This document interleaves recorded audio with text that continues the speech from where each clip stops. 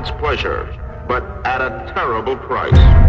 Debauchery, violence, murder, and the ultimate end of the marijuana addict. Hopeless insanity. It's stimulating, mind-expanding, safer to use than alcohol. You must stamp out this frightful assassin of our youth. Well, it makes me feel very nice. I don't know, sort of peace of mind. We really don't need another recreational drug out there. We've got enough problems with alcohol. You were sentenced to life without parole for possession of marijuana. Yeah, that's what I'm doing. What do you expect, doping yourself up with this round stuff? Why is marijuana against the law? It grows everywhere, it serves 1,000 different functions, all of them positive. Do we really need to legalize and have pot shops? I don't need to medicate with pharmaceutical drugs that make me feel nauseous or sick. I challenge the validity of medical marijuana. The marijuana is an alternative to opioids for you. Correct. The medical marijuana stops the arthritis, it stops the pain in my shoulders, the pain in my back. Prohibition's gotta go. 3, 2, 1. I declare the motion carried. Which will legalize access to cannabis. Weeds. A weed is defined as a plant growing where it is not wanted. Cannabis sativa L, or hemp, the psychoactive cannabis sativa, and the strain Cannabis indica, also known as marijuana, pot, and weed, has a long and controversial history. It has been wanted and unwanted, celebrated and demonized, fought over and fought for. Humans are still grappling with its place in the world. What we know for sure, where humans have been, so has cannabis. Evidence shows that cannabis was cultivated before recorded history. An ancient Chinese book on herbology mentions ma, the word for cannabis, as a medicinal substance. As trade routes expanded, cannabis seeds were planted in Korea, Russia, the Middle East, and Europe. By 1200 AD, it's farmed in Germany. In the early 1800s, it makes its way through Mexico and filters into North America a few years prior to the First World War. Derek Thomas, a longtime consultant in the hemp industry, spoke at a 2019 independent TEDx event about humanity's relationship with cannabis. Wouldn't it be great if we had a plant that was good for our economy, our environment, and our bodies? Cannabis is that plant. And we've had an intimate relationship with it for almost 10,000 years. Many ancient civilizations grew it. From Asia, the Middle East, and Europe, it was used as clothing, rope, rigging, in sails. It was used as food and medicine and even religious rituals. George Washington grew it. Most of the founding fathers grew it. And most of the original American colonies were required to grow it and send it back to the British Crown. The plant's industrial version, hemp, has 20,000 commercial uses, but was virtually outlawed by political pressure from competing industries. Cannabis appears legally in tonics and plant-based medicines to help treat everything from ulcers to asthma before its name begins to tarnish.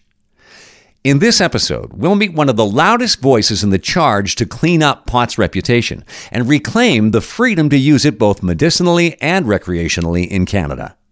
This is the story of Vancouver's Don Briere. I'm Don Briere, President, CEO, and founder of Weeds, Glass, and Gifts. Don describes his childhood in British Columbia's Lower Mainland as a happy one, growing up with 2 brothers and 1 sister, raised by parents from farming families in the prairies. Like many teens in the mid-'60s, a time when society's norms were being challenged and the hippie culture of peace and love was growing across North America, Don discovered pot with friends and used it casually and recreationally. It was fun. We laughed. It was just this brand new experience, and there was 3 of us, and we really enjoyed it. We just laughed and just kind of sat on some steps by a park, kind of a summertime, and it was nice out and kind of pleasant evening, a new fun experience. His self-described fun experience with marijuana was in stark contrast to the propaganda that has been circulating in Canada and the U.S. for decades. We knew it was illegal. We knew that it was supposed to be, really bad. People who did these kind of drugs would be on heroin and all kinds of other drugs, right? but that we knew wasn't true because we seen the evidence for ourselves. We knew that it was safe and fun. Since the early 1900s, governments in both U.S. and Canada were invested in vilifying pot, creating and releasing videos like the 1936 anti-marijuana scare tactic film Reefer Madness, and this one from the 50s that threatens teens with dire consequences for trying grass. Marty's story is like many of the others. It started with marijuana cigarettes. Come on, it's my turn next. Gee, Duke, where'd you get him? I know a guy. 3 for $1. Let me try. He was determined to be one of the gang if it killed him. And it almost did. Several weeks later, after smoking reefers, Marty's befogged brain hit on a clever way to open pop bottles.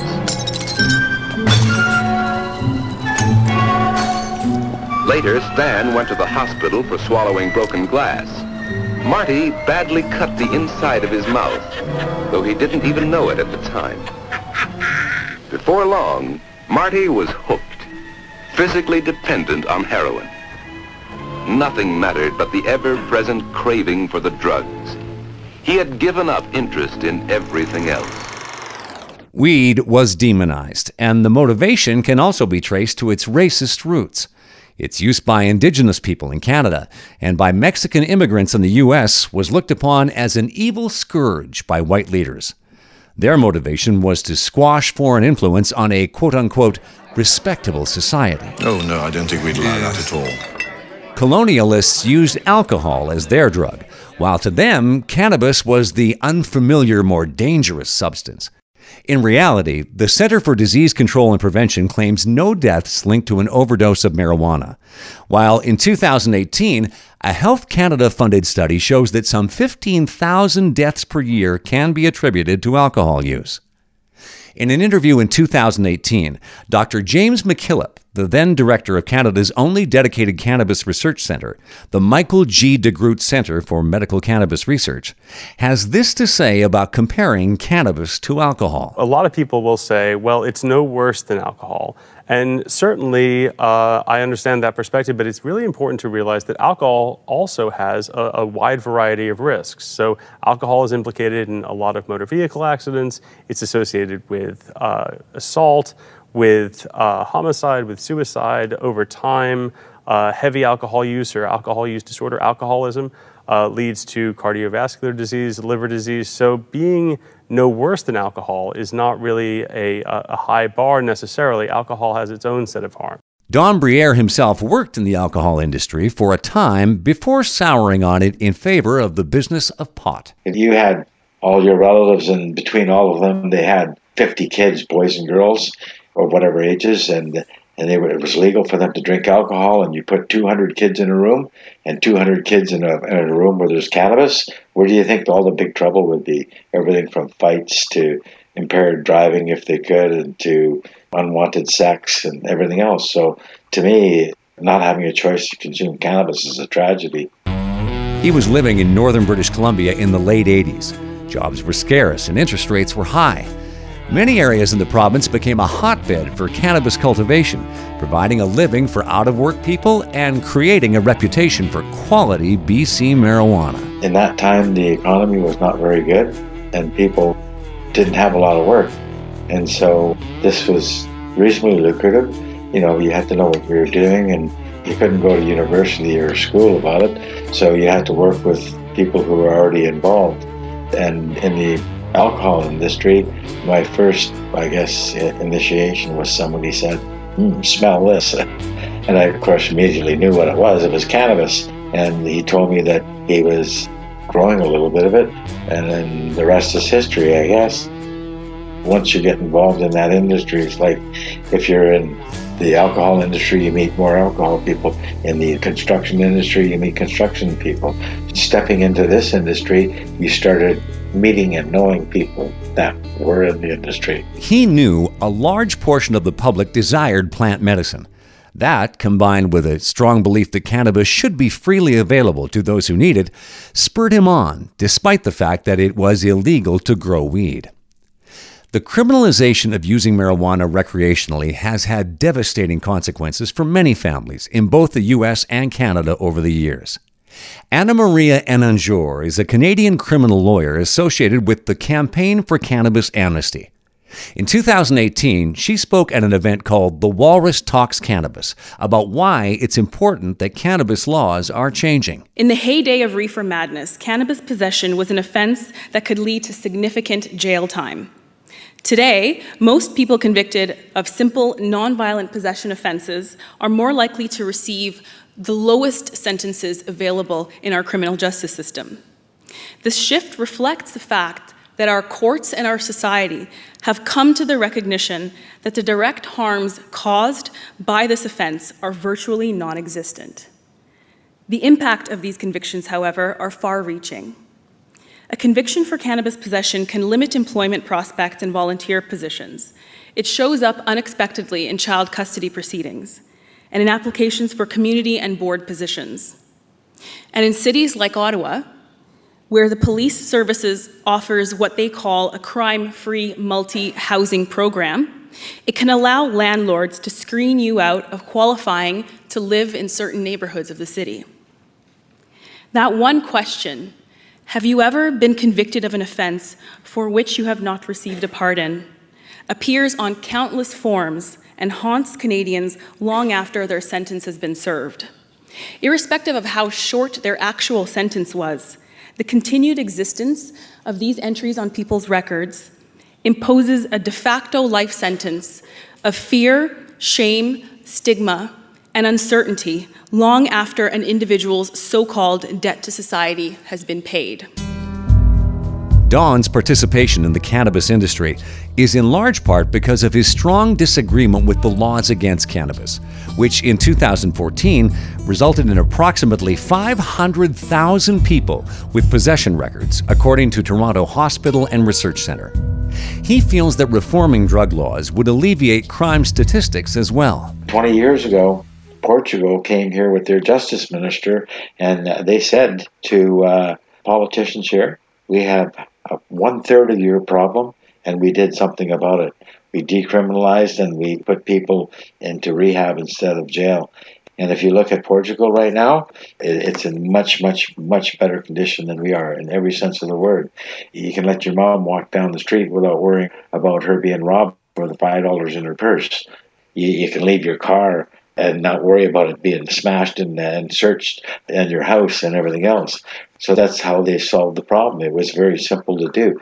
They basically just decriminalized all these drugs and they help people get off from their addiction. Here, it's they're thrown in prison. They're given more pharmaceutical type of drugs. The pharmaceutical companies are making huge amounts of money. These guys get put back on the street with or without drugs. They go after more drugs. They do another B&E or 2 or 3 or 4 or 5, 1 a day, 2 a day. How many thousands of times does this happen? By 1999 and in his late 40s, Don was heading up over 34 grow houses and employing over 80 people. That was the year he had a dramatic experience with the Canadian justice system. The RCMP raided his operation and seized his product. It just was a normal day, basically, that had started. We were just kind of assembling in the warehouses, ready to go, and I was in the office, and we had one-way glass, kind of like mirrored glass. So I seen somebody come up to the door, and they were kind of hiding their body or beside the building and just had their arms sticking out and banging on the glass door. And I'm looking at this and I said, oh, here it is. It's the raid. And so I went back into the main part of the warehouse and I said, everybody, we're getting raided. And then I sent somebody over to open the door, and they opened the door and they stormed in. They had body armor on, they had guns, they had everything, right? Basically loaded us into vans right away and took us away. And later on I found out that, they spent hours and hours in the warehouse. I mean, they took everything. They were loading everything up, I guess, all evidence. I think they took 6,600 items, something like that, out of the warehouse. They used my forklift to load it, and then they took my forklift and away they went. I think they held me for 30 days before I was released. Crown Counsel said Dawn was running the largest grow operation ever seen in British Columbia. Dawn was eventually convicted and sentenced to 4 years in federal prison. Don Briere doesn't know yet that while he languishes behind bars, the woman who will change his life is just discovering how marijuana is changing hers.